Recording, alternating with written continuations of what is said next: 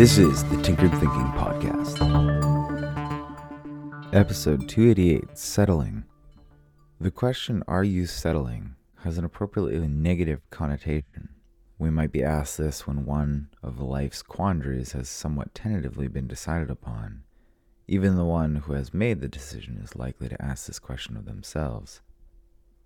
What lies within this question is a worry that we are slowing down in some fundamental way, that our decision is somehow a setback, and that a different decision could somehow move us forward in a way that is in accord with some higher imagined value.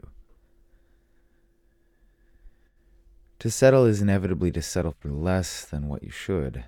Otherwise, the phrasing is not used.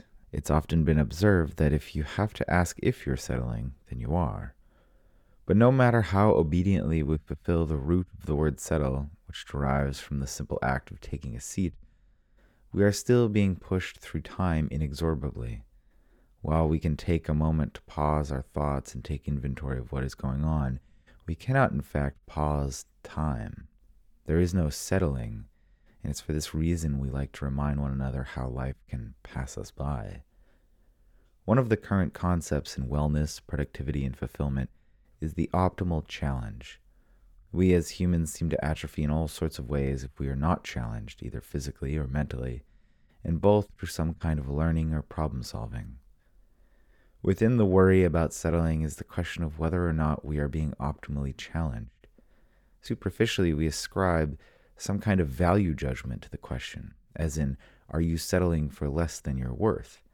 This is an underdeveloped corner of language because value is highly correlated with some kind of quantifiable metric, like money.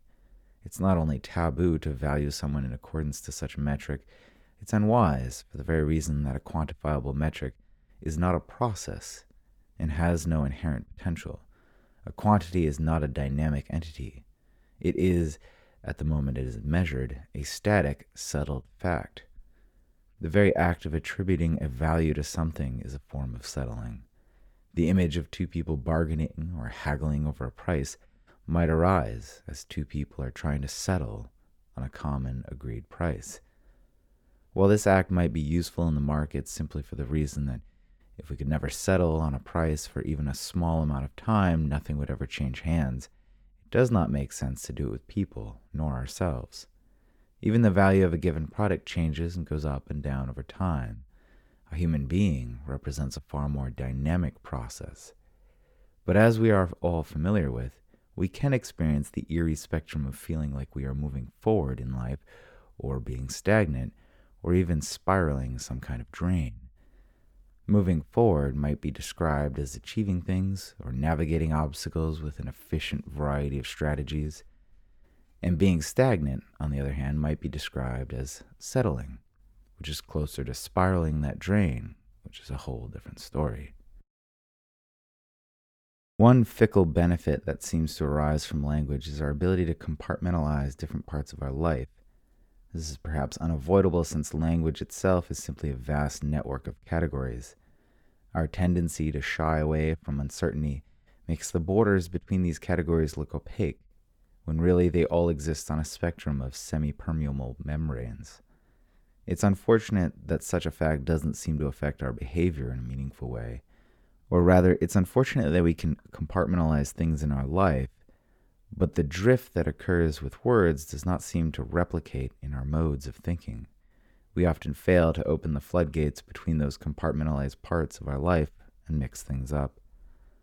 This is another form of categorical mistake, and it's brought up here because we can so easily find that fulfilling optimal challenge in one area of our life, say at work, but then find ourselves settling in perhaps our personal life where no optimal challenges arise.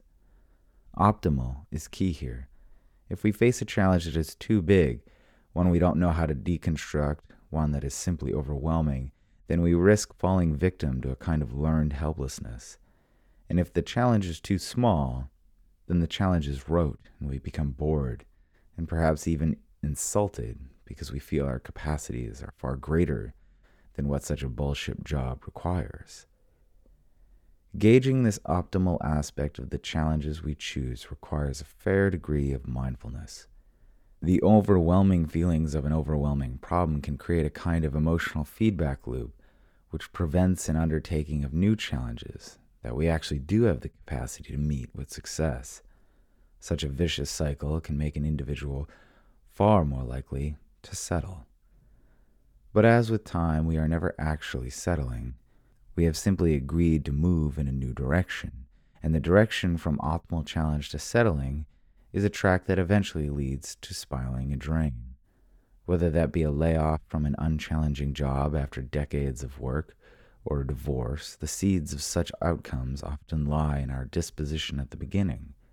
While we cannot see nor predict the future, we can safeguard against many unwholesome outcomes by mindfully seeking a sense of challenge and difficulty to ensure that we are in fact never settling, but always moving forward and growing. This episode references episode 139, Regretting Categorical Mistakes. If you'd like to further explore that reference, please check out that episode next. This is the Tinkered Thinking Podcast. Thank you so much for listening. If you find the Tinkered Thinking Podcast valuable, there are many ways you can support it.